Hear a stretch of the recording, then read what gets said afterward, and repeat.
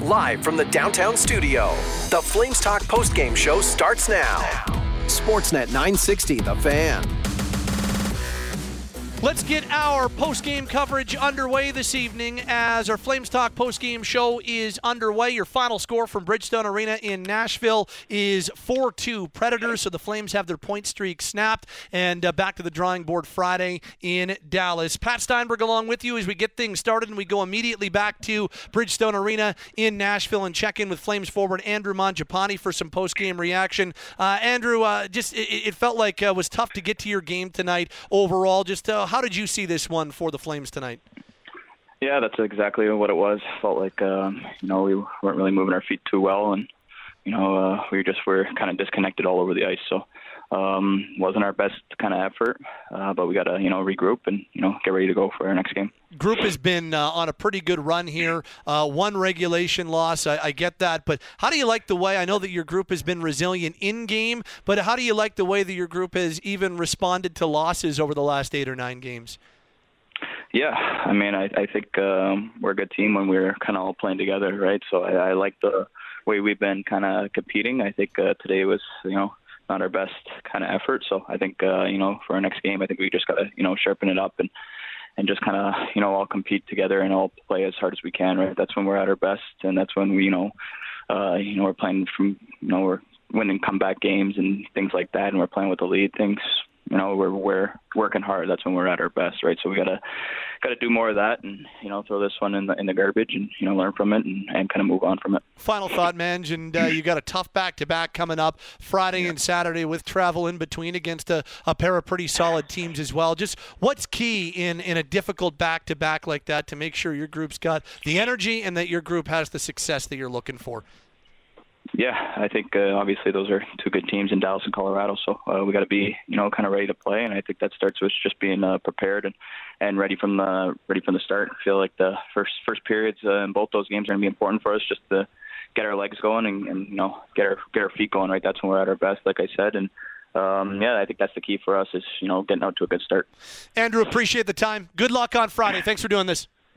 Yeah, thank you. That is Andrew Mangiapane post-game in Nashville following a 4-2 loss to the Predators on this Wednesday night. As our Flames Talk post-game show is underway, we're available on Apple, Spotify, Google, Amazon, or wherever you get your podcasts. The phone lines are open at 403-240-4444. The text line is open at 960-960. It's Pat Steinberg with Megan Mickelson and Derek Wills breaking down a 4-2 loss in Nashville. And a 4-2 loss, Mick, where Flames, I didn't hate their first period, but it's not like that was a really strong period. And then they just, as Andrew just said, it felt like they never really got to their game, which is not something that we've seen a lot of over the last 7 or 8 games. Just not their night. That was not a strong 60 for the Flames in Nashville. No, and I would agree. I didn't hate their start either. I thought they were okay, not a terrible first period, but that's in comparison to their second period last game and also their second and third periods, I would say,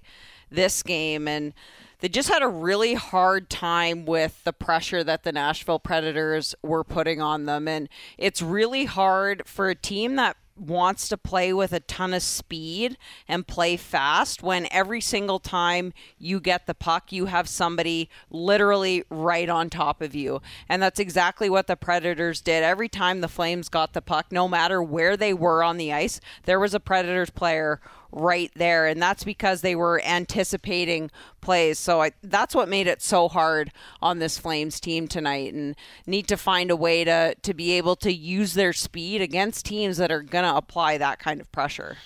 Just looking at the game sheet, trying to decide who was good and who wasn't tonight, I circled one player, Noah Hannafin.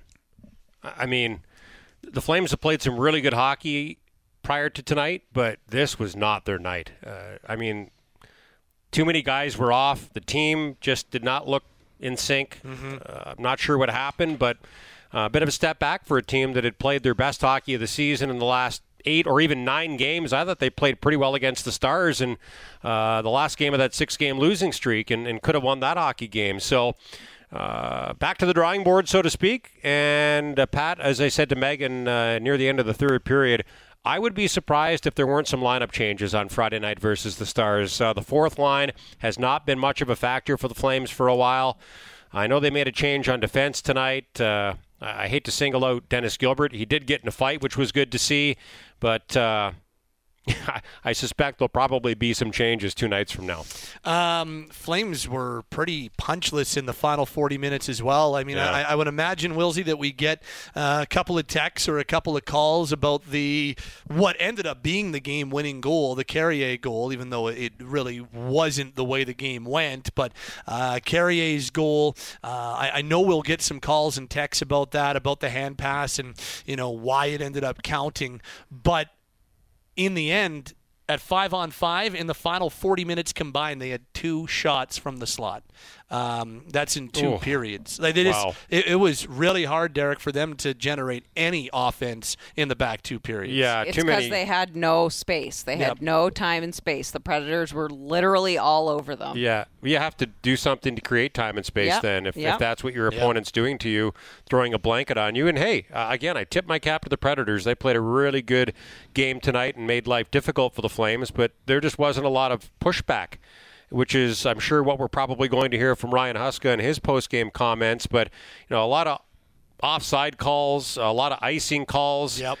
For me, those are signs of a mentally and or physically tired team. But, they played in Seattle on Monday. Yesterday was an off day. And actually, they traveled yesterday. They didn't travel on Monday night. They traveled yesterday, yeah. So they got a good night's sleep, but they were not sleepless in Seattle, I suspect. After that thrilling come-from-behind win on Monday. And you travel yesterday and get into Nashville, and I don't know, maybe they had a good time in Nashville, and that could explain what happened tonight. It's happened to plenty of teams prior to games against the Predators in the past, but they've just got to get back to being who they were in the last 8 or 9 games. We just did not see enough of that team tonight, and this starts a tough stretch, Pat. We talked about it on the Daily Calgary Flames Roundtable today. The Flames are going to play a number of the top teams in the league between now and Christmas time, and I think a lot of us are still trying to figure out what this team is. I think we're going to know by Christmas. Let's select tonight's hardest working Flame following a 4-2 loss in Nashville. Hardest working Flame brought to you by Canyon Plumbing and Heating. Are you the hardest working plumber or HVAC tech? Canyon's hiring. Send resumes to jobs@canyonplumbing.com. Mick, who do we got as it's a tougher one tonight, I know, but who do we got as tonight's hardest working Flame? Well, I'm going to agree with Wilsey. I thought Noah Hannafin was one guy who had a pretty good night considering the way that the game went, and somehow he ends up +2, but he also had 5 shots on net. But always, he's really good when he's skating and when he's moving his feet, and whenever he had the opportunity to do that, he was doing that. Also took a big elbow to the face and liked the emotion that we saw from him on that. So a good game by Noah Hannafin. Noah Hannafin's your hardest working Flame. The hardest working Flame brought to you every night by Canyon Plumbing and Heating. Want to get recognized and rewarded for your achievements? Learn from the best. Send your resume to jobs@canyonplumbing.com. It's Megan Mickelson, Derek Wills. My name is Pat Steinberg. They scored a power play goal on Monday, Mick. They didn't look very dangerous on the power play tonight, and that could have been they had 63 seconds of power play time even to start the third period, and I know sometimes power plays split over an intermission can be difficult, but just didn't look dangerous on the man advantage tonight, which is something they really need to get on top of if they're going to. We know they're going to be in a lot of close games. That could be the difference between a lot of wins and losses here. Yeah, and this coaching staff has talked a lot about the importance of predictability and being predictable to your teammates. What you don't want to be is predictable to your opponents. And that's exactly what they are. They're on the power play. They're extremely easy to read off of. I feel like we could, or I could, you guys could. You could. We could. Oh, you could. That's how easy to read there. No, I'm just kidding. No. That's funny. Just that kind of night.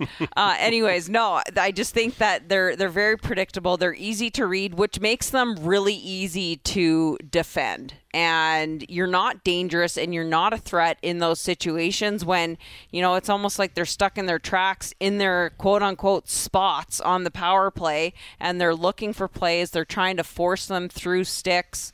They couldn't get in the zone. They couldn't get set up. When they did get set up, they were trying to make saucer passes over sticks or make passes through guys, and all their shots were blocked. So for me, the biggest thing is, obviously they were trying to move the puck quicker. I think I did see that, but you need more movement in general to create more space and a little bit more havoc. Too static. Yeah. Yep. I mean, you got to move more high to low, low to high. Try to break up that penalty-killing box. But, again, they had a tough time making simple plays tonight, which makes me wonder if they were a little bit mentally or physically tired. And, that penalty kill, it was okay tonight, but it's been okay all season. It's the other side of special teams that I'm quite concerned about because – unlike the last couple of years, the Flames have spent considerable time practicing the power play. And it kind of looked like they had it figured out on Monday night. They went 1 for 2 in that game against the Kraken. They scored seconds into their first power play, and their second power play was dangerous. Mm-hmm. They could have scored, maybe even should have scored a power play goal, which would have helped them snap an 0 for 17 streak with a man advantage by going not 1 for 2, but 2 for 2. But, again, a step backwards tonight. And, good players, good teams have bad nights, and for me, too many players had a bad night, and the team had a bad night. So it happens. You got to bounce back, and you didn't win a game that statistically you probably should have, based on where the teams are in the standings and based on the talent level. And now, if you want to come home 500 or better on this road trip, you're going to have to win a game that you probably shouldn't win against the top two teams in the Central Division. Before we get to some final thoughts, and we'll be hearing from head coach Ryan Huska and a little bit more a little bit later on as our Flames Talk postgame show continues. Our marquee matchup tonight in the pregame show brought to you by Country Hills Toyota. We were focusing on tomorrow, Thursday being American Thanksgiving. The team will all be going to Blake Coleman's house to celebrate Thanksgiving just outside of Dallas. And there's that number, right? There's that number of 70s, just over 76% of teams since the 05-06 season with 3 exclusions, a couple of shortened seasons and a COVID-shortened season. 70, a little more than 76% of teams who are in a playoff spot at U.S. Thanksgiving end up going to make the playoffs. Wilsey, how much are we buying into that this U.S. Thanksgiving? Well, it's a stat. You can't argue with it. I mean, it is what it is, right? But here's the good news. The Flames right now are only 2 points out of a playoff spot. They have been as many as 5 points out on a number of days this year. So they're back to within 2 of the Kraken, and they have 1 game in hand. What you don't want is to be in the situation the Oilers are in. So the Oilers are 8 points out of the second wild card, and I'm not sure what's worse, being 8 points out going into U.S. Thanksgiving, or having to climb over 1, 2, 3, 4, 5, 6 teams to get into one of the 2 wildcard spots. That's the key for me. You can't fall behind too many teams because catching 1 or 2 teams is tough with all these 3-point games. Catching 5 or 6, good luck to you. So Flames are still right in the thick of things. They've got to get by 3 teams to get into a playoff spot. They've played less than a quarter of their schedule. They're not where they want to be, but after a tough start to the season, 2-7-1, they're in a way better spot than I thought they would be heading into American Thanksgiving. Yeah, and I think, if they were 8 points out of a wild card spot like the Oilers, I would put a little bit more stock into it. But since they're only 2 points out, doesn't, have as much weight for me. But if they play the way that they played tonight, I say no chance. Yeah. So it depends which team is going to show up down the stretch here. And for me, this is a little bit different because of all the whispers we're hearing, right, Pat? With what direction is this team going to go in? Are they going to push for a playoff spot? Yeah. Are they going to retool? Are they going to rebuild? This isn't like my first 9 seasons covering the Flames, where these questions did not pop up in the middle of the season. Not once, at least not to this extent. Now, for me, it's way more about, okay, if this team isn't in a good spot. You've got 4 pretty high-profile pending UFAs that you have to make decisions on. Mm-hmm. And whether it's the player saying, hey, I want to play for a contender, or the team saying, hey, we can't commit long-term to you because we want to go in another direction, I think the 13, is it 13 games between now and Christmas, Pat? It's 15 games between now and Christmas. I highlighted 13, and if you add on Anaheim and Los Angeles, those are the last 2. So 15. Well, the Kings are a really good team, I know, too. I probably should have added on those 2 because it's tough to play in California. So yeah. 15 tough games between now and Christmas. Yeah, so I think the next 15 games are going to determine the direction the Flames go in. I agree. If they can get back to the team they were during that 8-game stretch where they went 5-1-2, even 9-game stretch, going back to that 4-3 loss to the Stars where they played well enough to win, then I think that team is going to be right in the thick of things. But if they play like they did tonight or during most of that 6-game losing streak, then I think they're going to make the decisions easy for Don Maloney and Craig Conroy and the Flames management group. So this next stretch is going to be really important. And Craig Conroy's been really patient, and I commend him for that because I'm sure that as a first-time general manager, other GMs around the league have been trying to take advantage of him, and he hasn't taken a bad offer. So I'm anxious to see how he proceeds here, but the way I see it, because he went into the season and because we're almost a quarter of the way into the season and he hasn't made a move, I'm not sure there's any urgency to do so right now. Mm-hmm. So I think you can give this team, unless they fall off a cliff, until Christmas to show everybody who they are. Are we good enough to compete or are we not? And then go from there. So it all starts Friday night with that game against the Stars. Let's hear from head coach Ryan Huska right now. His post-game thoughts following a tough 4-2 loss in Nashville. Ryan, just maybe your viewpoint on tonight's hockey game. I thought we were slow and sloppy. That's the best way I could probably put it for the entire night. Any moments where that seemed to shift at all, or was it pretty consistent? Pretty consistent. Yeah. Is that more with something they're doing, or we're all kind of internal? I thought they skated tonight, for sure. They did, and I thought they were more competitive than we were. So whether it was them or if it was our inability to do that stuff, it's probably a combination of both. Did you get the sense that a guy like Gilbert was trying to drag you guys into the fight? Oh, sure. I mean, he's been out of the lineup for a bit, and that's the type of defenseman he is. And good on him for coming in and doing what he did. And I thought he was probably our best defenseman when you really look at the 6 as a whole tonight. So he did a really good job coming in like that and trying to get a little bit of emotion and engagement in the game. Is the throw and stick at the end almost symbolic of the frustration that was clearly being felt on that bench? Yeah, I don't. They know they didn't play well. So do we. But there's little times in the games where you don't have to do stuff like that either. I get it, but you don't have to do it. Yeah. I know we talked about what those moments as you just described with Dennis, but Zadorov stepping up for a teammate too. I mean, what does that mean to the group?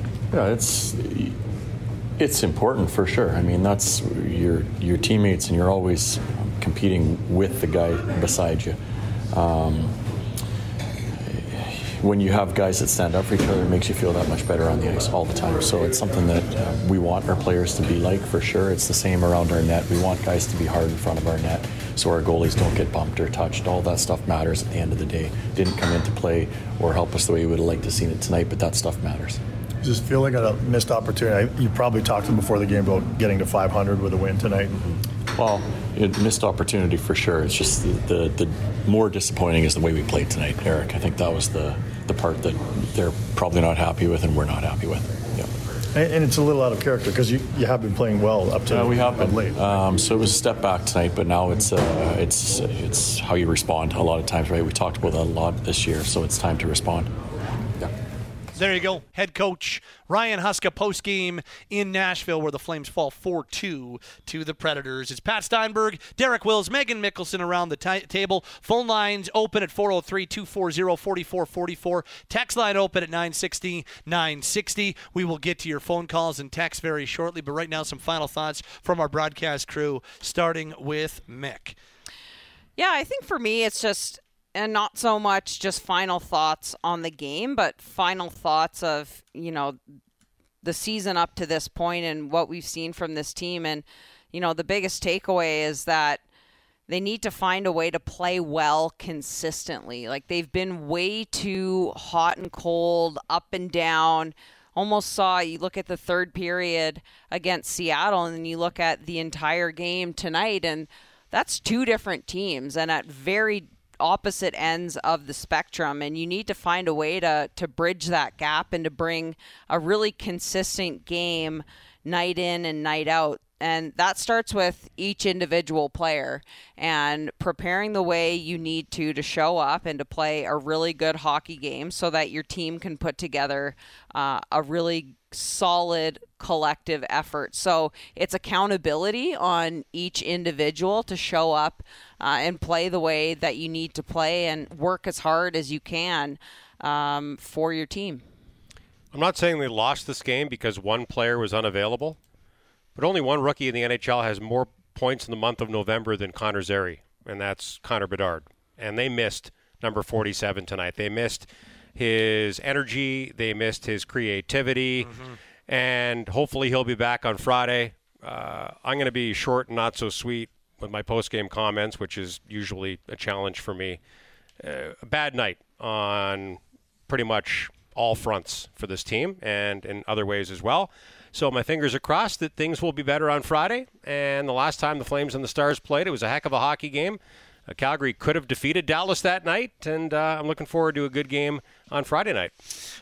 We will talk to you all later this week. Thank you, friends. Okay, good Thanks, night, Pat. Mick and Wilsey are signing off on this Wednesday night as the Flames fall 4-2 in Nashville, and they now drop to 1-1 on this 4-game road trip that continues Friday night in Dallas. Hey, the text line is open at 960-960. Lots to get to there. The phone lines are open at 403-240-4444. Just a quick look. There's a few lines open if you want to jump in on the phone lines on this Wednesday evening. So phone calls, texts, and more inside the Flames locker room around the corner. Flames fall 4-2 in Nashville. Flames Talk postgame is available on Apple, Spotify, Google, Amazon, or wherever you get your podcasts. This is Calgary Flames Hockey on Sportsnet 960, The Fan. The Flames Talk postgame show continues from the downtown studio on Sportsnet 960 The Fan. All right, phone lines are open. We're a little slow on this Wednesday, so if you want to jump in, do so now. You won't get a busy signal if you're listening live at 403-240-4444. Text line is open at 960-960 following a 4-2 loss on the road in Nashville. Pretty ugly game, all things considered, for the Flames. Didn't like much of what we saw at all. Poor first. Actually, you know what? Not a poor first. A passable first. Poor second. And just a kind of, I don't know, like a very timid SWAT in the third period. They got outshot. They got outchanced. You know, for all the talk about Calgary's resiliency and their ability to come back in games, they didn't look like they were going to come back in this one tonight. That third period was pretty pedestrian, and as a result, they fall back down to 7-9-3 on the year, as they're now 2 games into a 4-game road trip that continues Friday in Dallas and Saturday in Colorado. It's Steinberg along with you at 403-240-4444. Text line open at 960-960. We're available on Apple, Spotify, Google, Amazon, or wherever you get your podcasts. Let's go back to Bridgestone Arena in Nashville. Hear from Noah Hannafin, who spoke post-game following a 4-2 loss. Yeah, I think Chris just kind of laid it out, but maybe just kind of your thoughts on how tonight went.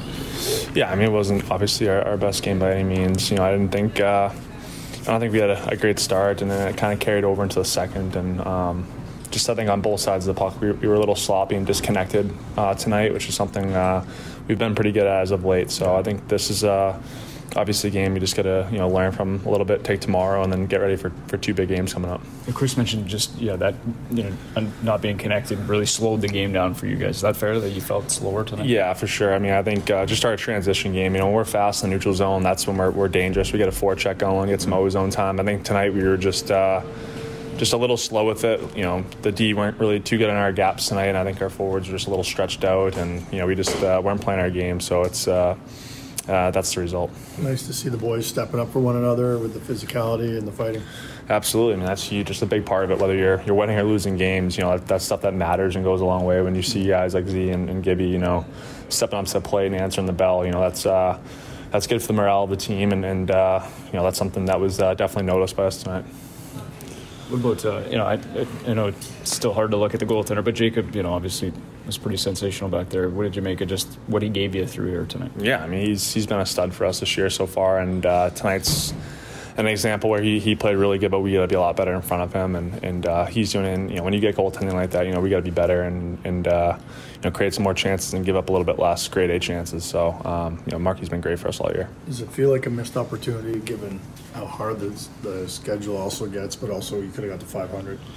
I mean, that was definitely a goal for us tonight coming into this game. We knew where we were at, and I think it's just one game at a time. We know we got a tough schedule here coming up with some good teams, but it's just one at a time. Take tomorrow, reset a little bit, look at what we did wrong tonight, get better at it, and go out and have a big game against Dallas. So that's all we can really control. There's Noah Hannafin postgame in Nashville. Let's get to tonight's save of the game, brought to you by Shane Holmes. You heard Noah talking about Jacob Markstrom, who had his save of the game in period number 3. It's the Predators 2 and the Flames 1. Still, that was the score at the end of 1 and at the end of 2, and it's still the score. 8 minutes into the third, there's a giveaway, and Markstrom dives to stop Trennan. A miraculous save by the Flames goaltender. Predators still pressing. That was, when it was all said and done, one of the 42 stops made by Jacob Markstrom tonight. He was just fine. Can't really find much fault in number 25 this evening. Save of the game brought to you by Shane Holmes. For every save a Flames goaltender makes, Shane Holmes makes a donation to Kids Sport Calgary. Visit shaneholmes.com, the better way to build. Yeah, for Jacob, his personal point streak snapped at 4. He was 3-0-1 in his last 4 starts prior to tonight. He ends up making 42 on 46 in the loss this evening. I will say that take a look at what Dan Vladar did Monday in Seattle, what Jacob's done here recently. Goaltending's been fine from a Flames standpoint, but not a lot of offensive punch in this game, and just the overall team game step back after what we've seen the last 7 or 8. Let's get to the text line for the first time tonight at 960. What do we got here? This says that's a bad challenge and not understanding the rules. Talking about the challenge in the third period on the Carrier goal. I don't actually mind the challenge because I think you're waiting to see whether or not the Nashville player touched it. If the Nashville player even grazed that puck, it's a no goal. Turns out on replay he didn't, but if you're the Flames, you don't have a ton of time to look at that, A. And B, you might as well give it a go. You're down 2-1 in a game that you're generating 0 offense in. I actually didn't mind the challenge. It was the right call. As frustrating as that Carrier goal is, there's 0 wrong. They did not get it wrong. That was 100% the right call and the right decision, but I actually didn't mind the challenge itself personally. This says, Pat, can we chalk this loss up to having a night in Nashville? I don't know. I have no idea what they did on Broadway last night. This from Ash. By far the most lethargic, least energetic game I've seen the Flames play this year. They looked like they were playing 3 games in 4 nights, even though that, of course, wasn't the case. I'm curious to know if you think Columbus would be willing to part with Marchenko in a potential Lindholm trade. I would think, that would be the type of player you might be able to get your hands on if the Flames decide to go down that road with Lindholm.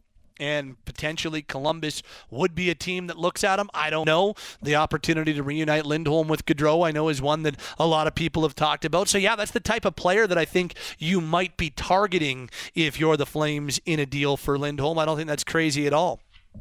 Brennan says, brutal game all round. The Flames did hit a lot of posts, which would have changed things. Very poor away from the puck and defensively. Hand pass goal was fine. Weegar should have allowed the Preds to touch it, which would have stopped play, but it's a fast game and hard to think that quickly. Hopefully they get back to work on Friday. Excuse me. Magarsa says, with every loss now, it's a blessing. Management can't think this is the team to take them to the promised land. Trade all the UFAs. See what you can get for Kadri. As he stated, he has no desire to stick around for a rebuild. Even though the owners don't want to go through a full rebuild, I think as fans, we're ready for it. I don't think the timing can be any better with the new barn hopefully ready by 2027. I think the worst thing ownership can do is not have a good product on the ice when the new arena opens. #embrace the suck. I don't really believe the Flames will go into a full-on tank mode. I really don't. However, I do think that there is a pretty decent chance that 75 to 100% of the UFAs will be dealt, and that they'll bring back picks, prospects, and young NHLers in those deals. I like the Marchenko idea, for instance, from Ash a little earlier. I think that's a good one. I brought up on Tuesday's Flames Roundtable with Wes and Wilsey, Olin Zellweger in Anaheim as a potential young NHL-ready D-man you could target. There's a lot of names out there that I think that you could look at in each organization that would be young and would be a player that, wouldn't be as good as the player you're trading away right now, but maybe could be down the road, and get him into the lineup now. Start him playing in the NHL and go from there. So we'll see. This says, with the upcoming schedule, does anyone actually think this will be a playoff team? Well, it'll be interesting to see how well the Flames play in this next 15-game gauntlet. In this next 15 games, they play Vegas twice, they play Colorado twice, they've got Carolina, New Jersey, Florida, Tampa Bay, Los Angeles. They have Vancouver's in there. Like, they have got an absolute murderer's row coming up when it comes to their upcoming schedule. So we'll see if that determines what we actually think of this team. What I do think is that we'll learn a little bit more. They've now played 101 games since the beginning of last season. I feel like I've got a pretty good read on what this team is, but I'll feel that much more confident after this next 15-game stretch, or even partway through this 15-game stretch. Javier from Calgary says, Zadorov played one of his worst games of the year, giving away the puck like a Stampede pancake breakfast. It all started when he asked for a trade. If the guy doesn't want to be here, let him go. Let's get something for him and make it work. Markstrom played solid. Too bad everyone in front of him was subpar. I still think they're a top-tier team. Consistency will make or break them. This says, I did not know how much difference Zeri would make. This team looks lost without him. You know how good Zeri is when he's only gone one game, and it's immediately noticeable. Thoughts on that? I definitely think they missed him. I don't know how much of a difference it would have made, the way they played as a team tonight, but I definitely thought they missed his creativity, his playmaking, his energy. I definitely thought they missed Zeri. He's day-to-day right now with a lower body injury. We'll see if he practices tomorrow. He did morning skate today, so that's good. That's good news. They practice Thursday in in Dallas, and then they play Friday against the Stars. So we'll see, and who knows? Maybe they decide not to practice on Thursday, but I think there's a decent enough chance he plays in one of the next two.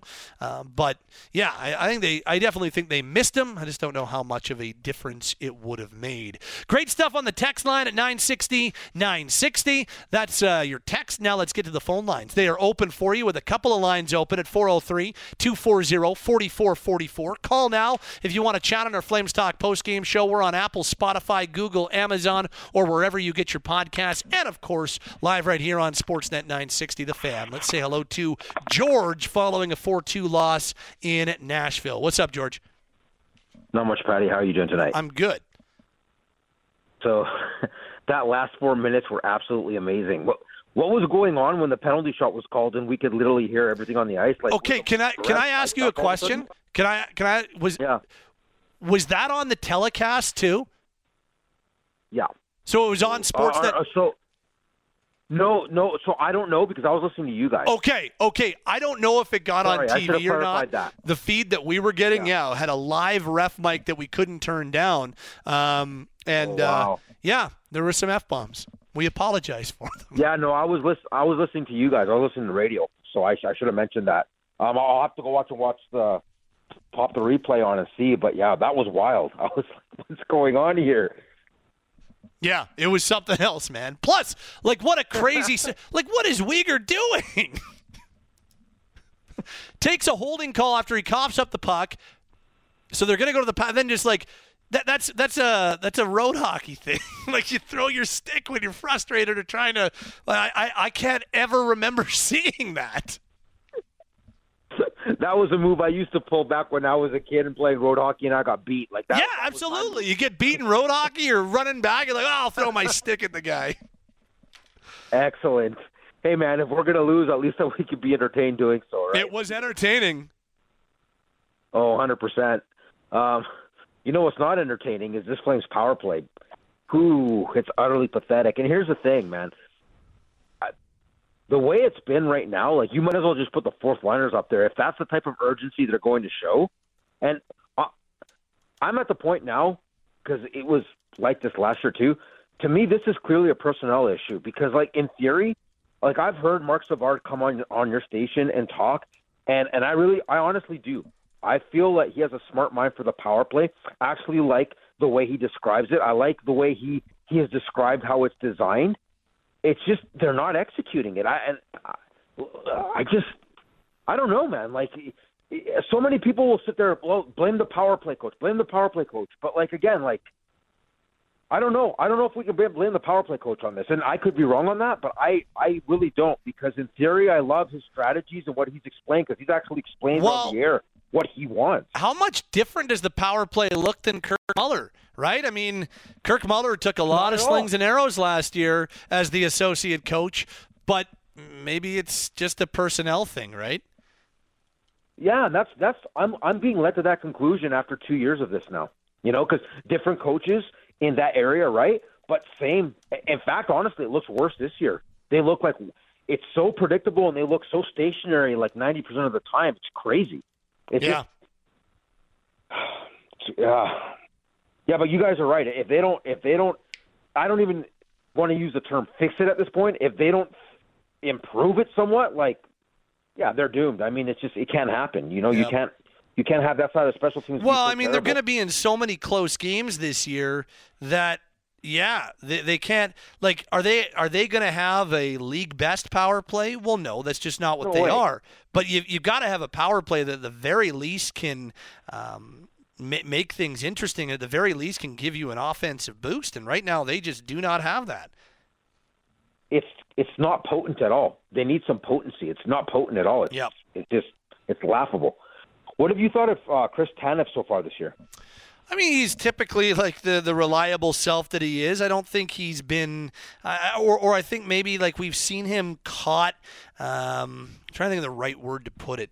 Not out of position, but I wonder if the foot speed just at his age has taken a very slight step back. And the only reason I say that is because he has been absolutely belted by opposing players way more than I have ever seen him get hit before.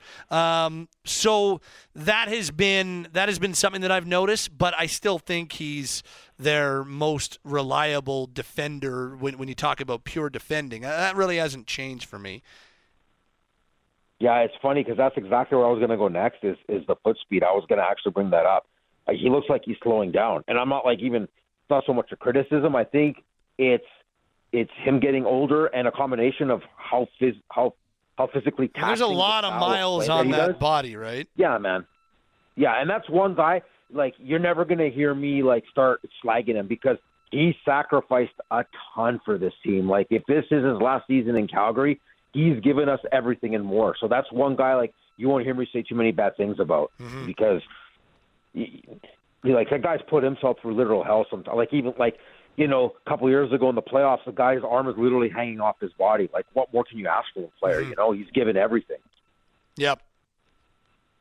Agreed. My man, listen, that's all I have for you tonight. But my friend, I was going to wish you a happy Thanksgiving, but I forgot you guys are in Canada. So, well, I'll wish you a happy Thanksgiving then. It's officially Thanksgiving where you are. So enjoy the holiday, hey?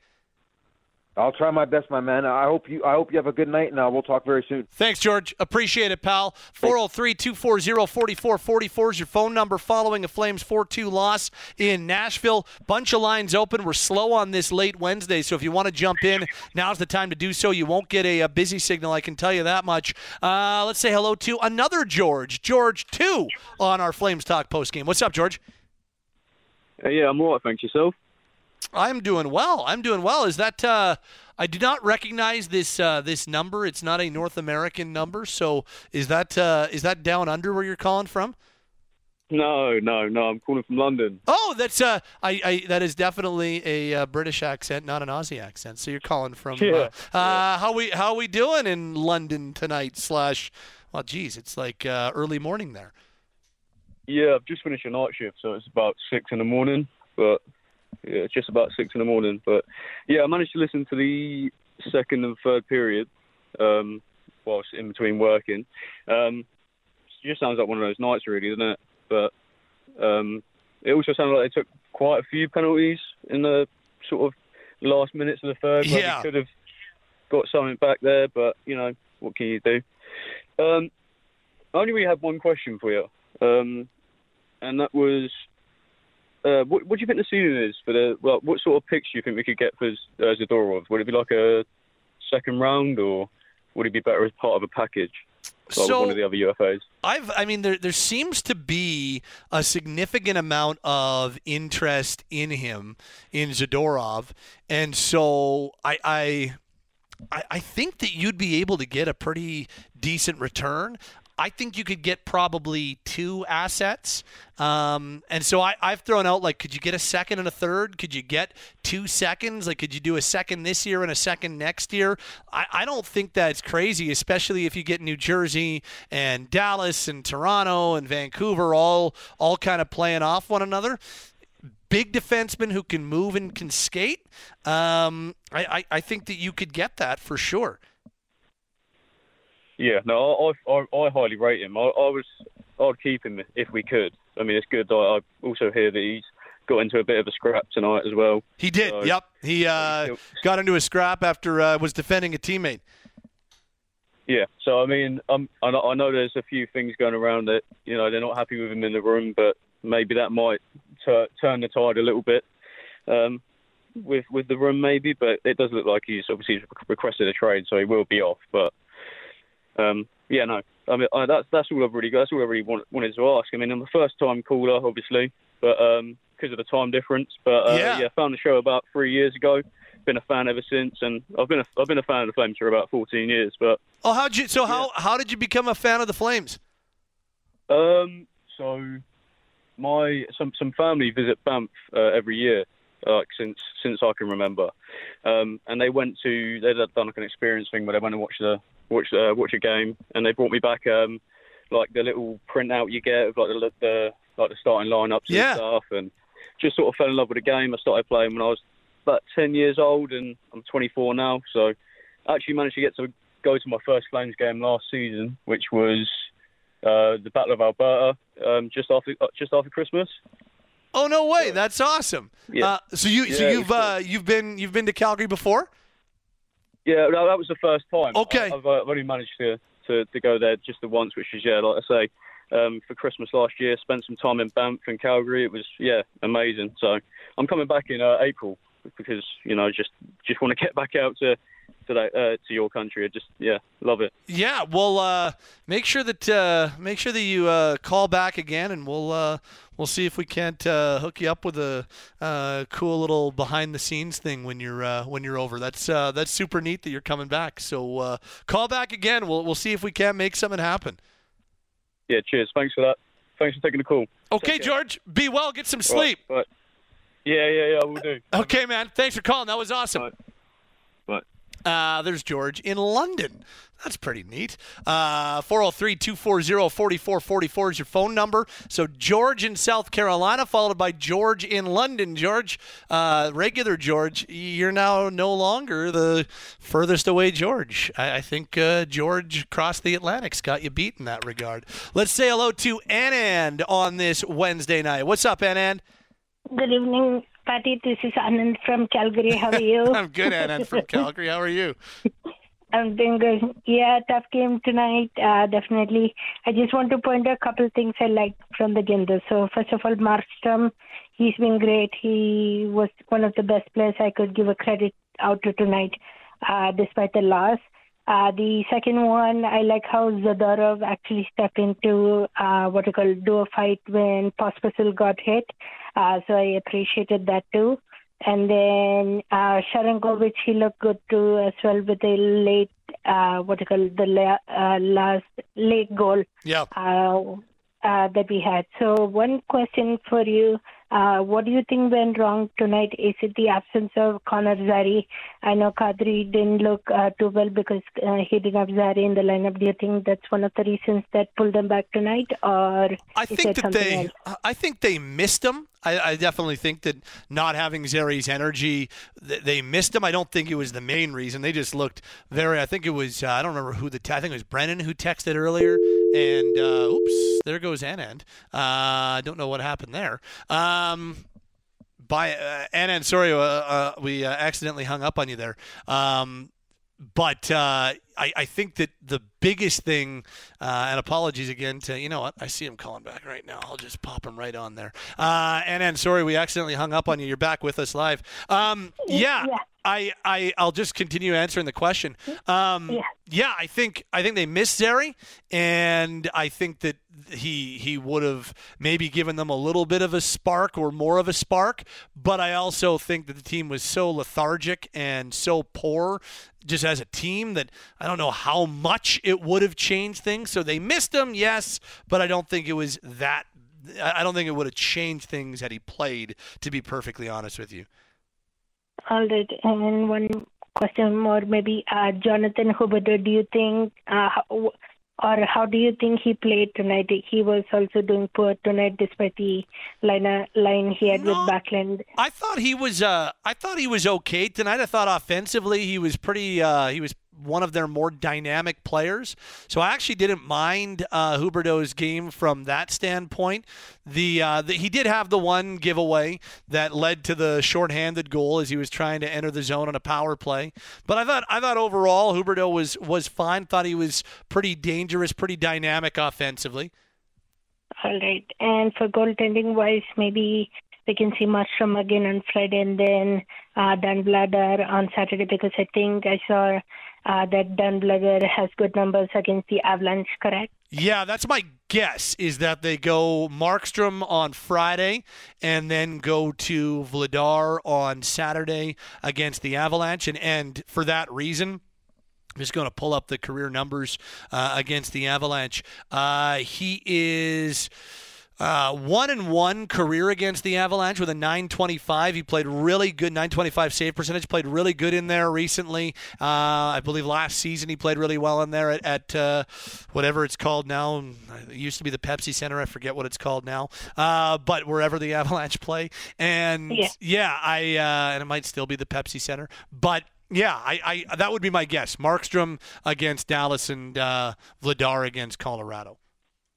All right, and Pat, last thing, have you thought about that question I asked you maybe last week? I have, but here's my advice. So you asked, like, what are some questions I like to ask hockey players when interviewing them? I try not to think about or not that I try not to think about it. I try to like have some questions I want to ask to a player going into an interview, but I try not I don't like to be formulaic with it.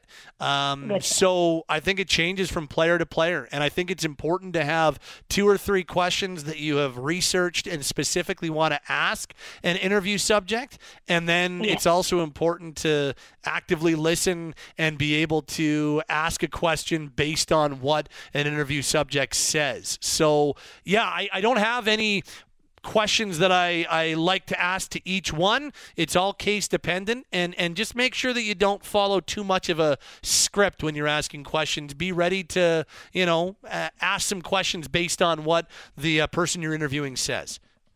All right, sounds good. Yeah, I'll be live tomorrow at the Western Canada Showdown Under-18 tournament, doing post-game and pre-game interviews. So, I'm looking forward to it. Okay, thanks for the advice, Pat. Have a good night and talk to you soon. Good luck, buddy. Appreciate it, Anand. Final score, Flames take a 4-2 win. Try that again. Flames fall 4-2 on the road in Nashville to the Predators in Game 2 of this 4-game road trip. We got phone lines open at 403-240-4444 as we say hello to Travis. What's going on, Trav? Hey, Patty. What's going on? Not much, man. By the way, Ball Arena is what it's called in Denver. Thank you to Derek Wills. I knew it wasn't Pepsi Center. I just couldn't remember what it was called anymore. Ball Arena. Anyway, Trav, what's on your mind? Not much, man. Kind of sucks they lost tonight, but what can you do?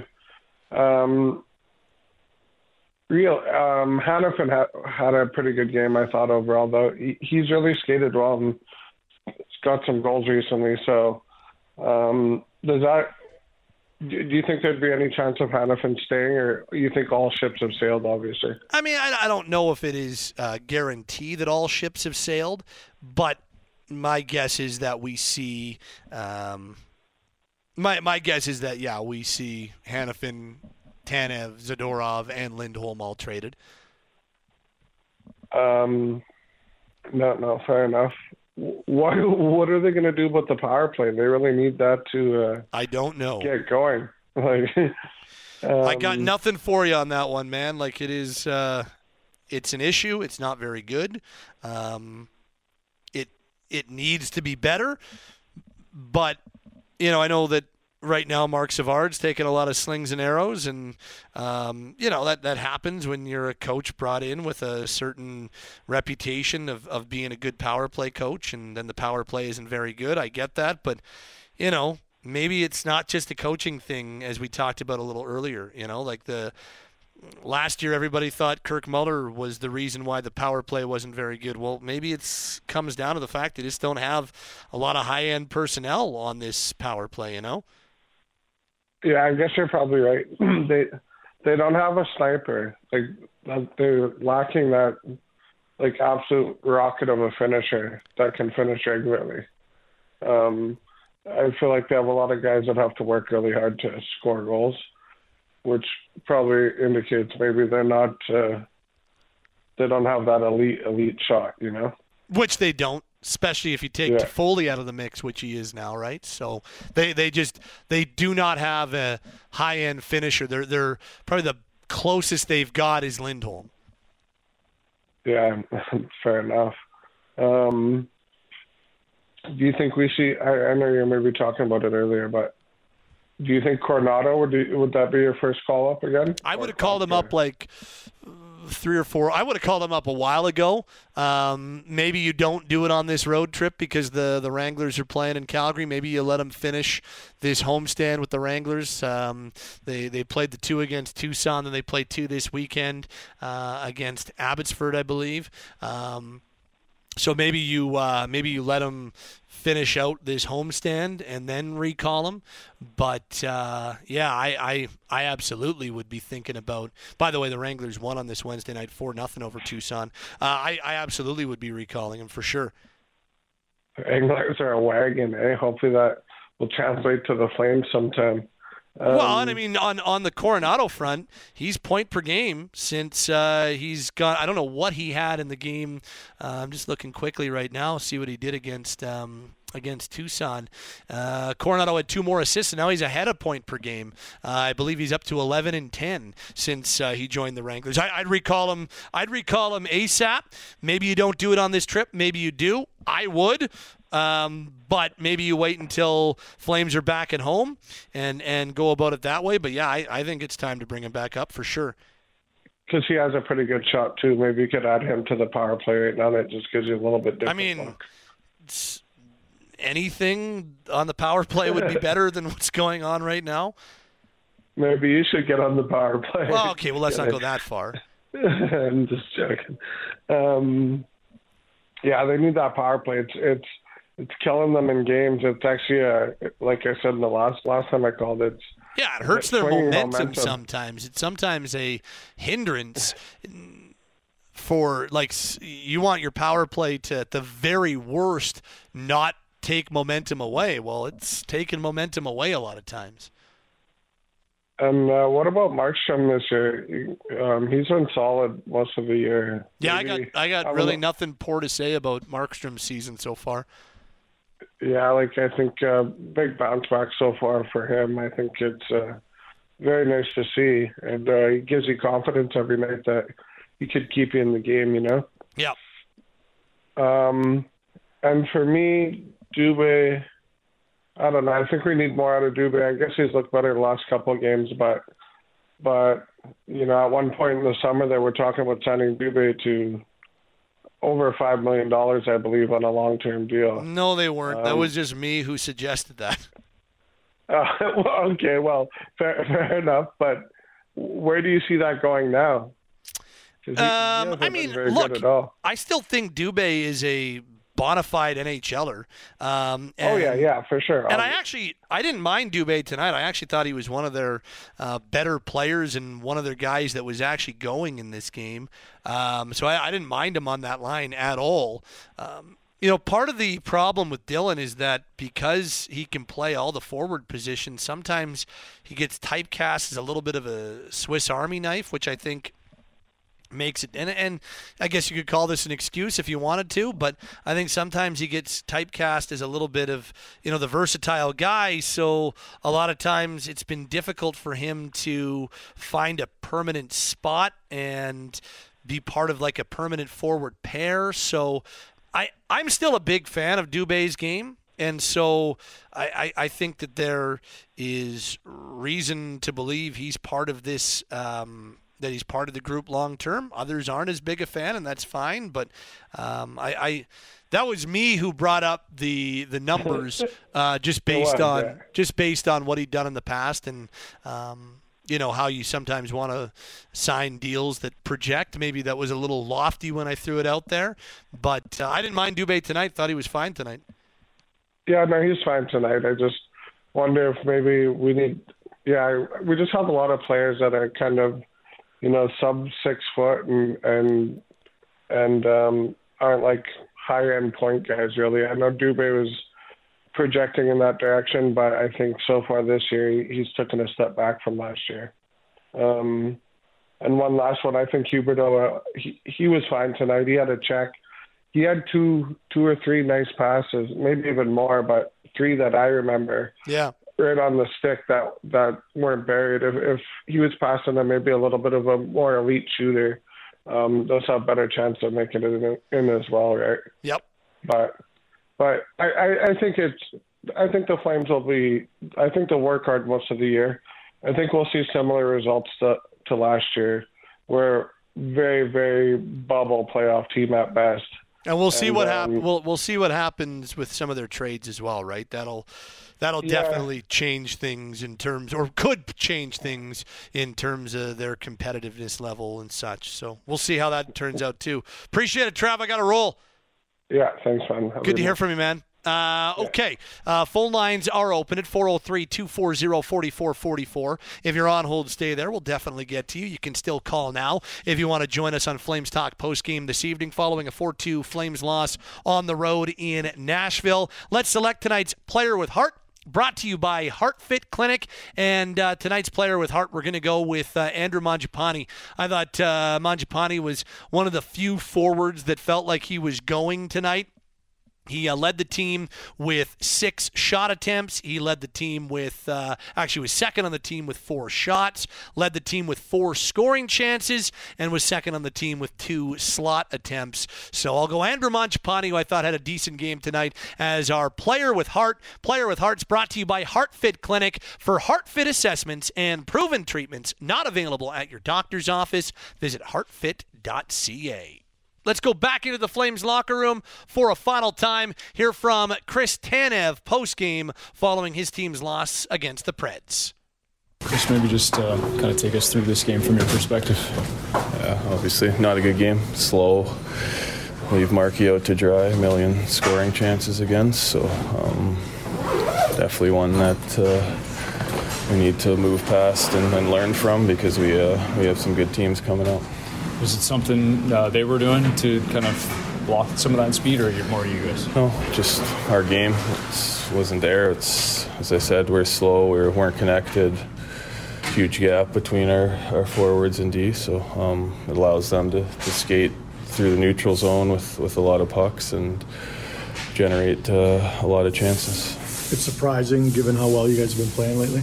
Yeah, I mean, chance to get back to 500, huge, would have been a huge win. So, I mean, and we definitely laid an egg. So, as I said, we're going to have to learn from this and get ready for a good team in Dallas in 2 days. You mentioned Markstrom. The goal total could have been a lot different had he not basically stood on his head through the whole game. Yeah, I mean, Markey is awesome. He's been awesome the whole year. So, made a bunch of big saves that allowed us to hang around and have it 2-1 with 8 minutes left in the game or whatever it was. There you go. Chris Tanev, our final look inside the Flames locker room following tonight's 4-2 loss in Nashville. Let's look ahead. Looking ahead now, brought to you by Oncolytics Biotech, fighting cancer by unleashing the power of the immune system. To learn more about how they use a patient's immune system to battle cancer, visit oncolyticsbiotech.com. Next up for the Flames, Game 3 of this 4-game road trip. It goes in Dallas on Friday night. Face off at 6:30. That game will be on Sportsnet West. Flames lost 4-3 to Dallas earlier this season on home ice. That was back on November 1st. That was their first regulation loss against the Stars in a long time. Prior to November 1st of this season, Flames had gone 7 straight games without losing in regulation against Dallas. They're now 5-1-2 in their last 8 games head-to-head against the Stars, dating back to November of 2019. So that's next up for Calgary. Flames and Stars from Dallas, 6:30 on Friday night. The following night, this road trip wraps up on Saturday against the Avalanche. That's at 8 o'clock, and they're back at home Monday to host the Vegas Golden Knights for a 7:30 face-off. That's our Looking Ahead feature. It's brought to you by Oncolytics Biotech, fighting cancer by unleashing the power of the immune system. To learn more about how they use a patient's immune system to battle cancer, visit Oncolyticsbiotech.com. Back to the phone lines we go in a second. Back to the text line we go right now at 960-960. This says, Pat, I'm not a big fan of taking picks for all the UFAs. I think there needs to be at the very least a couple of actual players that you have a pretty good handle on instead of picks. Not talking vets, but guys under 23 or 24, because I think we all know that anything after the first few picks in the draft is a bit of a crapshoot, and you can't afford to throw a no-hitter when trading 3 to 5 very good players for a retool. I agree. And I also, I believe that is part of what the Flames are looking for. I know I've never prescribed or pushed the idea that you only get picks. I think that a mix of picks, first rounders need to be a part of it in the Hanifin and Lindholm conversation, I believe.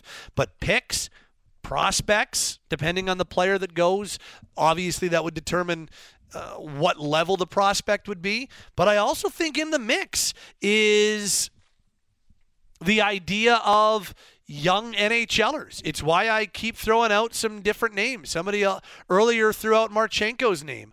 Yesterday on Flames Talk, and I'll continue throwing out Zellweger's name in Anaheim. And I think there are multiple other names out there that you could point to. 21, 22-year-old guys who are NHL ready or damn close to being NHL ready, who maybe aren't getting the opportunity on their team right now, but if the Flames make some trades, would get some opportunity in Calgary. So I think a mix of those things is what the Flames should be looking for. Picks, prospects, and young NHL-ready players if they are trading away all 4 of their UFAs.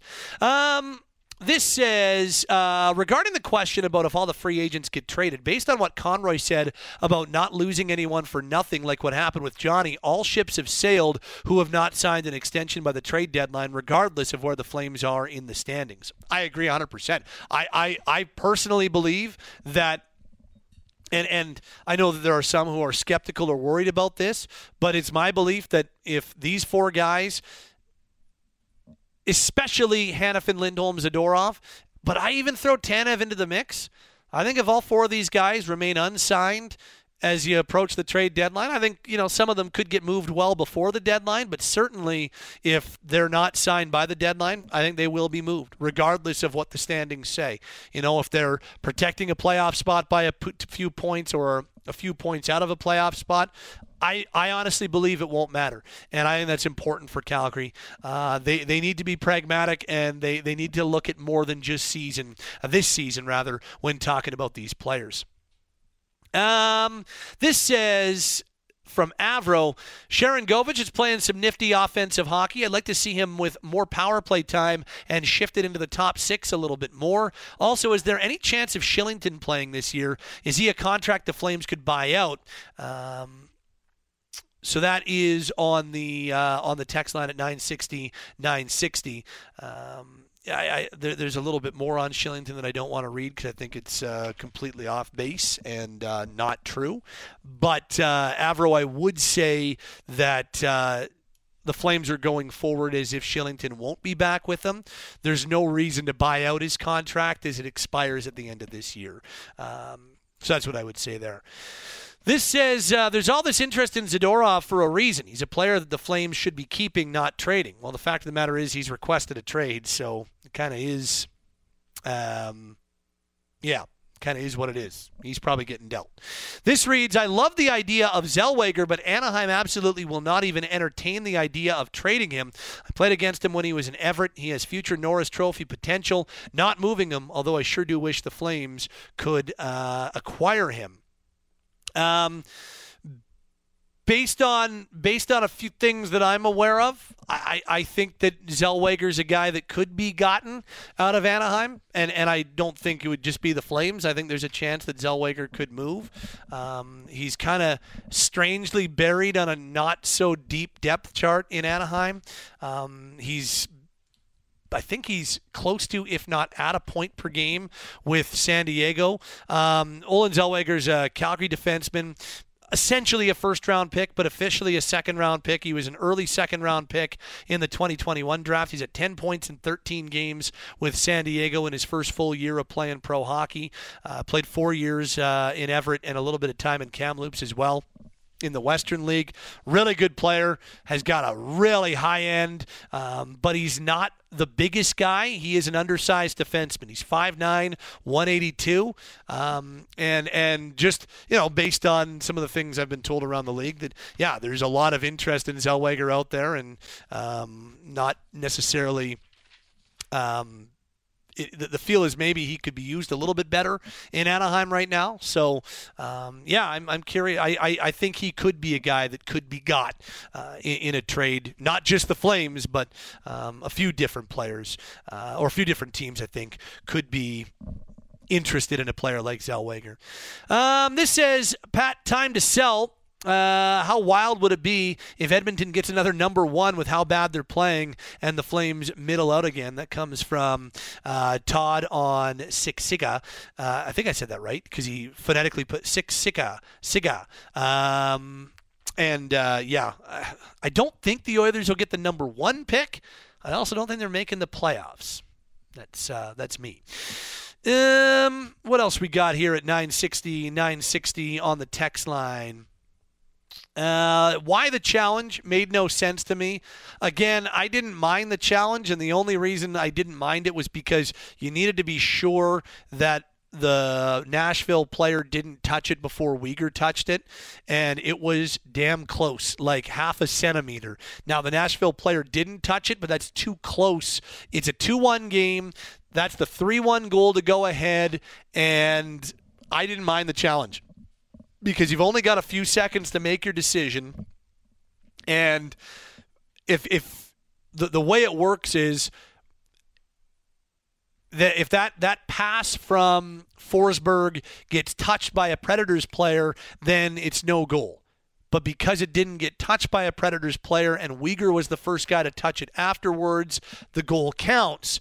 It was the right call made on the ice and the right call made upon video review, but because the Nashville player was like that close to touching it, like literally a centimeter or half a centimeter, I didn't mind the challenge. So I thought it was a fine challenge. This from Sam. Another game they found themselves chasing in. They need to change the narrative and try to play with the lead. Hopefully Zeri's not out for too long as he's a key element for their offensive push of late. It's going to be tough sledding with the class of the West back-to-back and some elite teams coming up. One positive tonight, though, was another capital L up north of the highway. This says, Pat, no doubt that was a hard game to watch. Slow and sloppy like me on Thanksgiving. I know there's bias here, but the officiating looked very lopsided with a few missed calls, including the hand pass and elbow to Hanifin. Not to hand out excuses because they didn't deserve to win, but man, it didn't help. That's from Sean in Calgary. Yeah, there was the elbow, sure. That was missed. There was a few that you could have talked about on the other side, but I will say the hand pass, there was nothing wrong with that call. That was the correct call. They called it correctly and then upheld it correctly on video review. It's unfortunate. It sucks, and it was very fortunate for the Predators, but there was nothing nefarious there. No missed call, nothing like that. Brian says, thoughts on why the Flames' power play is always terrible. I can't remember a time when their power play was in the top 5. I do believe the year that they won the Western Conference, 21-22, so a couple years ago, I do believe they had a pretty decent power play. It was not a top 5 power play that year. I'm just going to pull it up right now. But I believe the year that Johnny had 115 and the Flames were a very high-scoring team, they had a decent power play that year. Yeah, they were 10th that year at 22.9. So they were a top tier or top third power play time in 21-22, but last 2 years since then, obviously that has not been the case. Great stuff on the text line at 960. This says, Pat, it maybe makes no difference, but throwing the puck into the crease just can't be allowed regardless of who touches it first. I don't know what to tell you. That's the rule. Like the rule is the rule unless they're going to change the rule. That was called correctly. So there's nothing nefarious there. It was called you don't like the play, sure, but there's nothing wrong. A hand pass gets called if a teammate touches it. When the other team touches it, the hand pass no longer exists. It's the same with a high stick. It's the same with a few other things out there. As soon as Weegar touched it, linesman washes that out. The rule's the rule. I didn't make the rules of hockey. It just, that is what it is. This reads... I don't know who wrote this, but it says, Pat, I've listened to you talk about the Flames and them not playing their game tonight, that this team has no game, and they're not going to for a long time. They have to rebuild, not retool, rebuild. They need to consistently be bad for at least 3 to 4 years, and I know many fans don't want to hear that, but there's a good bundle of us that wants that. This team has had a complete snowflake schedule. They have played the lower echelon of teams. Now their schedule gets interesting. They're going to have a hard time. We're going to really see who the Flames are very soon. But please, Pat, tell me, what is the Calgary Flames game you speak of? What is the Calgary Flames brand of hockey, their identity that they seem to have that really puts them near the top of the league? Well, I never said they're at the top of the league. My belief was they were going to be a team in the playoff mix, which is where they are now, and what I thought they were going to be coming into the season. So I don't know what you're talking about when it comes to talking about them being the top of the league. What I'm talking about as their game is that, well, over the last 8 games prior to tonight, they played much better hockey. They were better on the forecheck. They spent more time in the offensive zone. They created a whole lot more offensively than they did, and they were a lot more buttoned up defensively. I don't know what this team's identity is yet. That's a work in progress that we may not find out this year. When you're 7-9-3 through 19 games, maybe you don't have a identity. Most teams probably don't have an identity at 7-9-3, but I do think their overall team game has been much better over the last 8 games prior to tonight. So that's all I meant. The rest, you can interpret as you will. As for an overall rebuild compared to a retool or reload or whatever you want to call it, I did think I'd go listen to Frank Saravalli on Tuesday's Hour 1 of Flames Talk, our NHL insider. I thought he made a good point. We maybe have yet to see a team that has truly tried to tank that has come back and actually won a Stanley Cup. There have been teams that have been bad that have fallen into some good picks, but in recent years when tanking has actually been more of a thing over the last decade or so, have we seen a team do it successfully, ultimately successfully?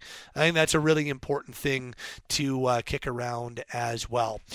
This says, Pat, how deep do you cut past UFAs this year? Markstrom, Kadri, Coleman, are they all on the block? Does it depend heavily on standings? Personally, I think if they can get a good deal for them, trade no matter what. I think the first thing is that you got to figure out your UFAs and your approach with those UFAs. And then from there, depending on where you are and how loudly the Flames tell you what direction you should go, I think there are some decisions to be made there.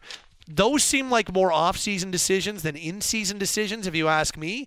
When it comes to guys who still have significant term left, Coleman's got 3 years left, Markstrom's got 3 years left, Kadri's got 5 years left after this year. So those seem more like off-season decisions. And if they are going in a drastically different direction, I don't know whether or not Markstrom would want to be here.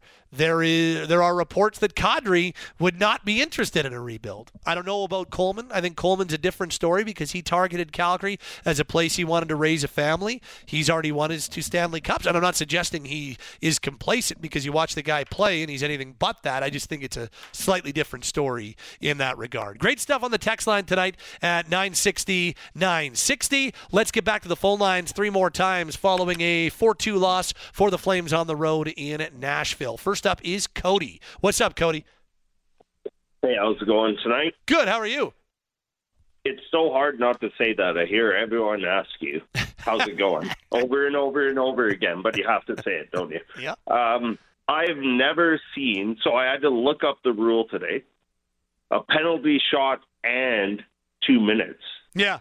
I didn't realize that was a thing. Maybe you talked about it before. Well, no, it was a penalty shot in 2 minutes because it's a major. Well, no, he took a penalty. He took a holding call prior to throwing his stick. So he took a holding call that was already going to be called, and then while the Flames were on a delayed penalty, Predators still had possession and were on an odd man rush. He then threw his stick. So the throwing of the stick is an automatic penalty shot, and he already had a penalty that was going to be assessed on. Okay, so I did look it up, but it did say throwing a stick is a major penalty, which I never thought I'd see in the NHL. You teach kids all the time, never throw your stick. Never in the NHL would I think I would see an intentional throwing of stick. So that was kind of weird. So someone was talking about Kadri earlier, and I got to be honest, everyone's kind of left Kadri alone for the last year or so. It's all Huberdeau. But it's impressive that Kadri has kind of taken these young guys under his wing, and I do think maybe that's what he needed, obviously. He needed something to get him going. But he's been playing a lot better, I thought. But also maybe he does need to be more of that, I'm going to help teach younger guys than be the main player. Yeah, he takes a huge chunk of our cap hit, but if he's going to take these guys under his wing and bring all our young guys up, then maybe we have a chance. Because the next question is, like you were talking before, if we're going to trade off Tana, Lidstrom and all these guys, then what are we going to do? You can't really say it's retooling at that point. It has to be basically rebuilding the whole team from scratch. Not necessarily. Like if they trade all 4 of those guys, get some nice assets back, use some of those assets in the offseason to help fill some other holes, get some young NHLers who can develop with the team, I don't think it has to be a full-on rebuild. And I know you guys have talked about this lots. Who cares what it's called? Rebuild, retooling, Yeah. whatever. Something's got to change, right?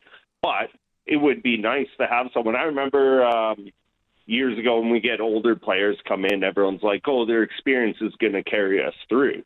But maybe this is what we need is a Kadri who still has his hands. He still is a good hockey player, just needs to help the younger guys instead of being so old he can't keep up. And that's what we got is a lot of good young players. So maybe that is what it's going to take. But honestly, I've been a Flames fan forever, born and raised Calgary, and it's always difficult. First half of the year is awesome. We're winning tons of games. Then the last half sucks, or vice versa. It's always been that way almost since I can remember. But having a Kadri or someone who can take these young players and get them going actually gives us a chance. But let's be realistic. We got, 2, 3, 4, 5 years before we're really a competitor team.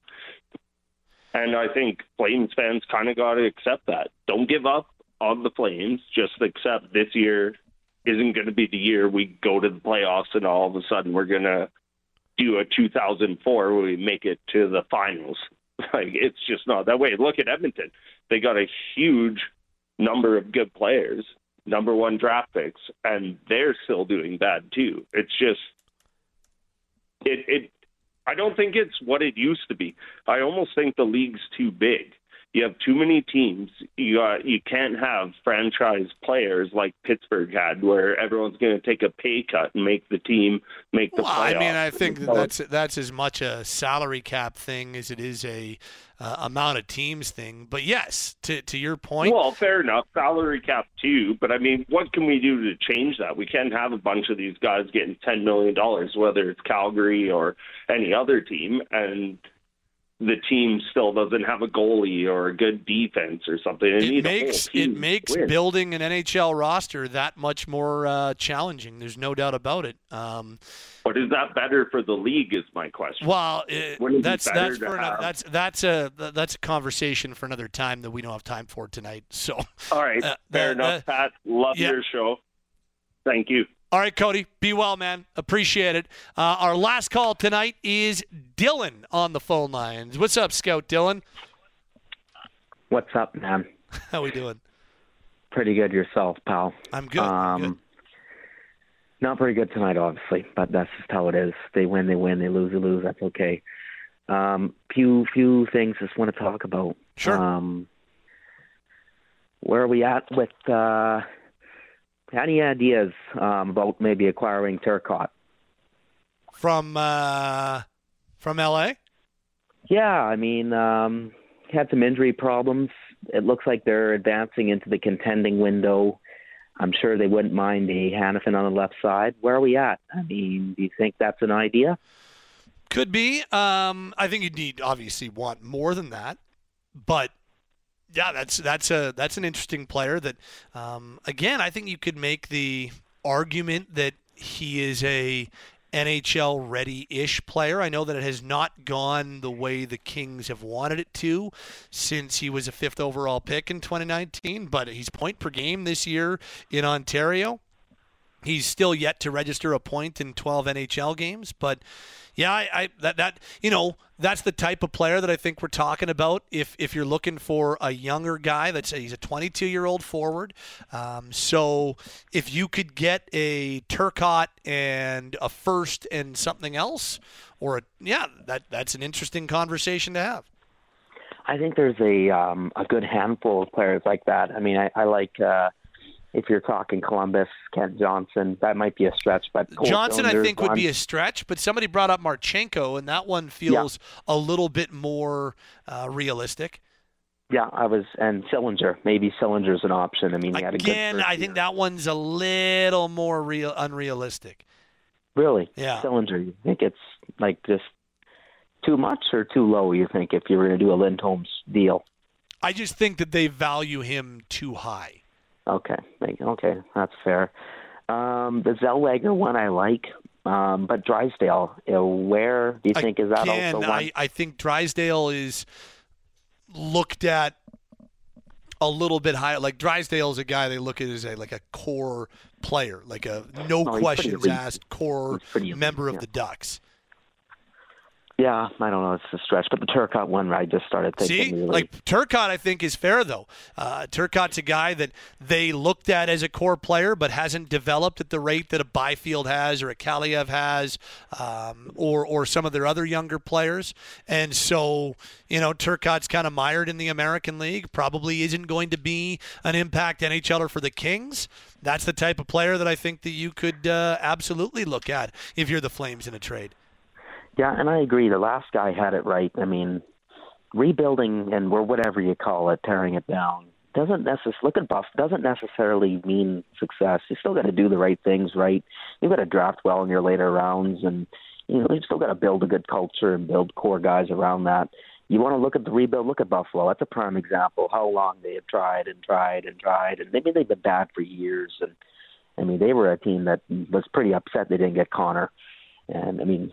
But what happened there? Whatever. That was when they lost the lottery. Oilers won the lottery that year, and then was it Tim Murray, who was their general manager, basically not whined about it, but was vocally upset about it. And you're like, well, that doesn't set a good precedent for the number 2 overall pick, who just happened to be Jack Eichel that year. So, but yes, they did not win the lottery that year, back in 2015.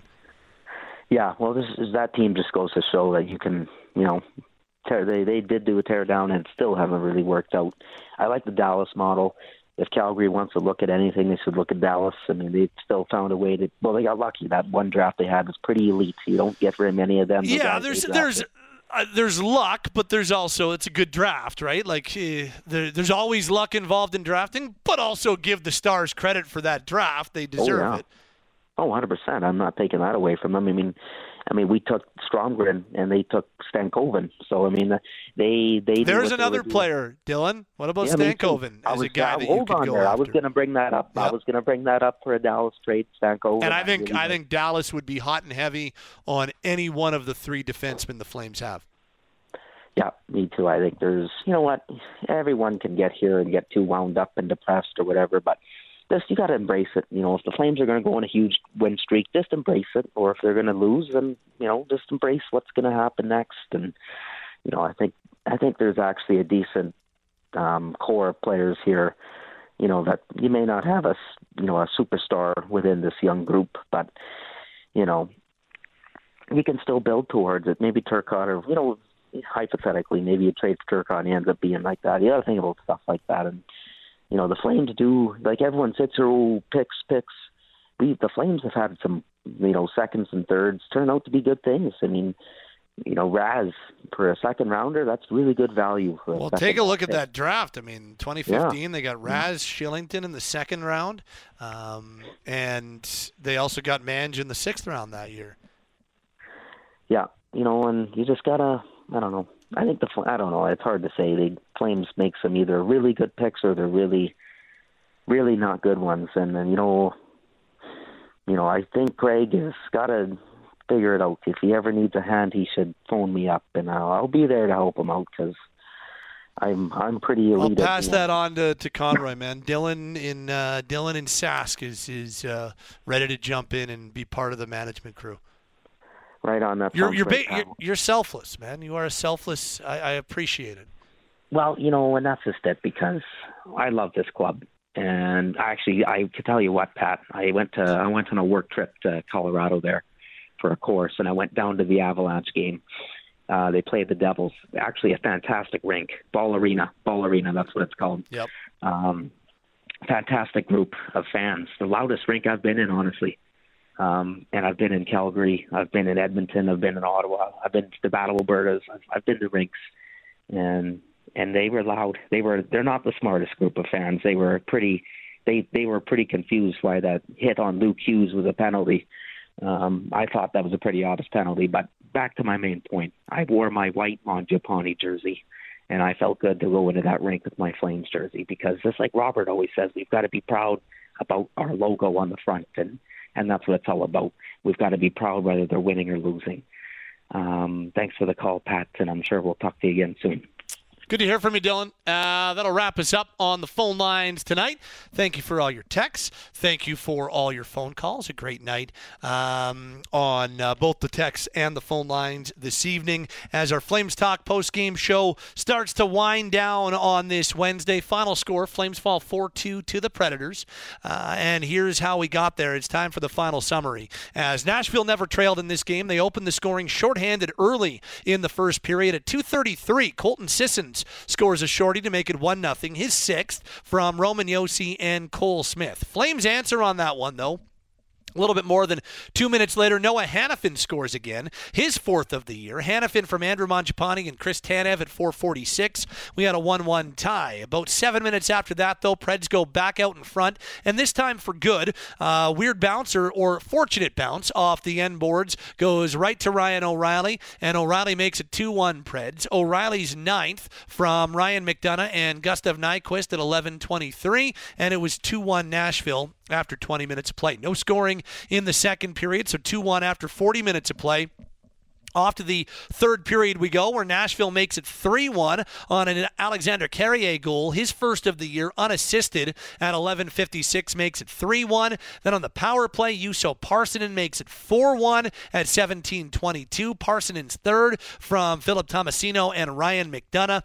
Preds led 4-1 at that point. Late in the game, Flames get one back. A Yegor Sharangovich breakaway goal makes it 4-2. Shorthanded as well for Sharangovich for his fourth unassisted at 19:50. 20-15, and that got us to our 4-2 final score. Final shots, 46-26 in favor of the Preds. Flames go 0 for 3 on the power play.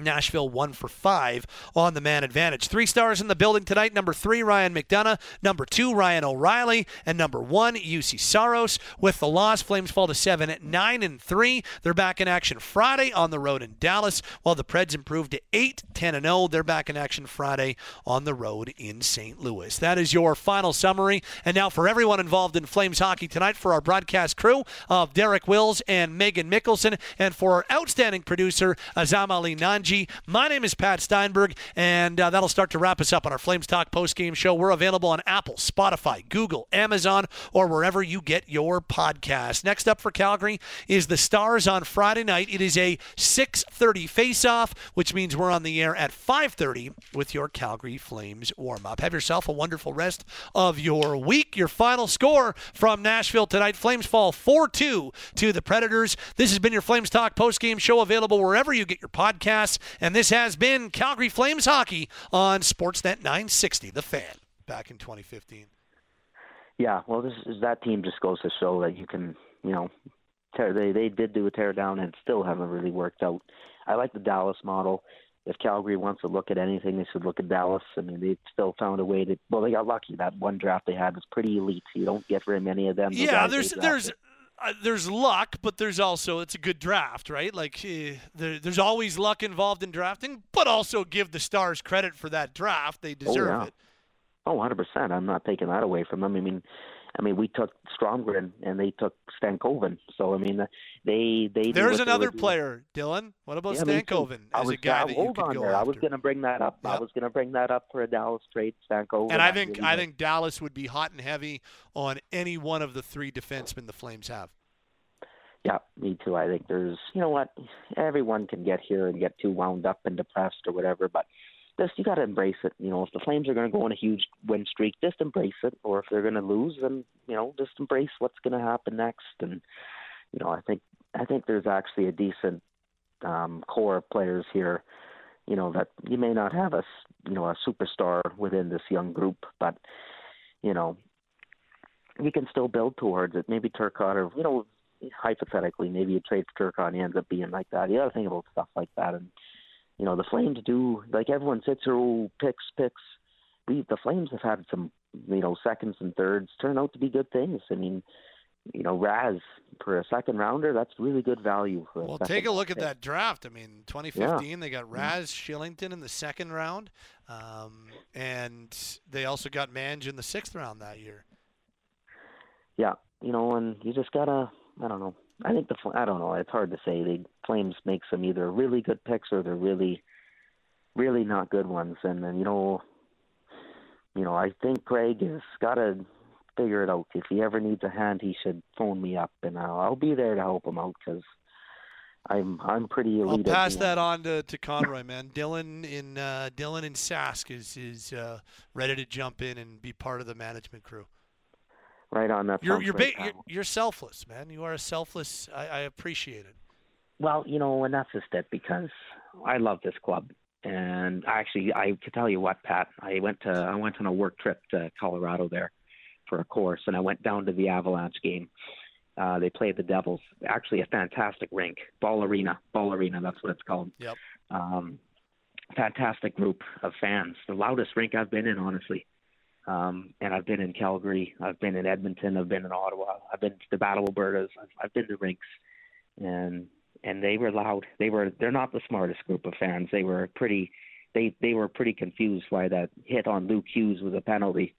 I thought that was a pretty obvious penalty. But back to my main point, I wore my white Mangiapane jersey, and I felt good to go into that rink with my Flames jersey because just like Robert always says, we've got to be proud about our logo on the front, and that's what it's all about. We've got to be proud whether they're winning or losing. Thanks for the call, Pat, and I'm sure we'll talk to you again soon. Good to hear from you, Dylan. That'll wrap us up on the phone lines tonight. Thank you for all your texts. Thank you for all your phone calls. A great night on both the texts and the phone lines this evening as our Flames Talk post-game show starts to wind down on this Wednesday. Final score, Flames fall 4-2 to the Predators.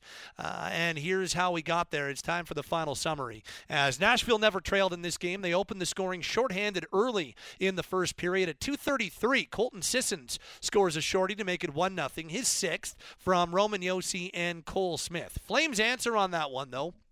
A little bit more than 2 minutes later, Noah Hanifin scores again, his fourth of the year. Hanifin from Andrew Mangiapane and Chris Tanev at 4:46.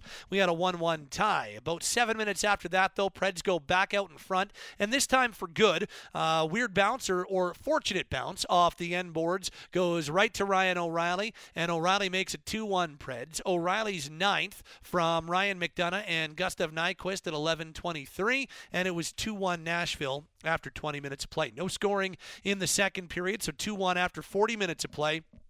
Off to the third period we go, where Nashville makes it 3-1 on an Alexander Carrier goal, his first of the year, unassisted at 11:56, makes it 3-1. Then on the power play, Juuso Parssinen makes it 4-1 at 17:22. Parssinen's third from Philip Tomasino and Ryan McDonough.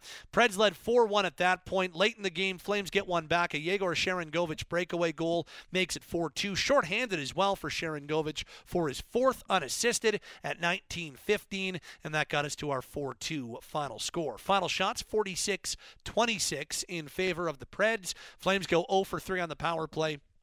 Nashville 1 for 5 on the man advantage. 3 stars in the building tonight. Number 3, Ryan McDonough. Number 2, Ryan O'Reilly. And number 1, Juuse Saros. With the loss, Flames fall to 7-9-3. They're back in action Friday on the road in Dallas, while the Preds improve to 8-10-0. They're back in action Friday on the road in St. Louis. That is your final summary. And now for everyone involved in Flames hockey tonight, for our broadcast crew of Derek Wills and Megan Mickelson, and for our outstanding producer, Azam Ali Nanji. My name is Pat Steinberg, and that'll start to wrap us up on our Flames Talk postgame show. We're available on Apple, Spotify, Google, Amazon, or wherever you get your podcasts. Next up for Calgary is the Stars on Friday night. It is a 6:30 face-off, which means we're on the air at 5:30 with your Calgary Flames warm-up. Have yourself a wonderful rest of your week. Your final score from Nashville tonight, Flames fall 4-2 to the Predators. This has been your Flames Talk postgame show, available wherever you get your podcasts. And this has been Calgary Flames Hockey on Sportsnet 960, The Fan.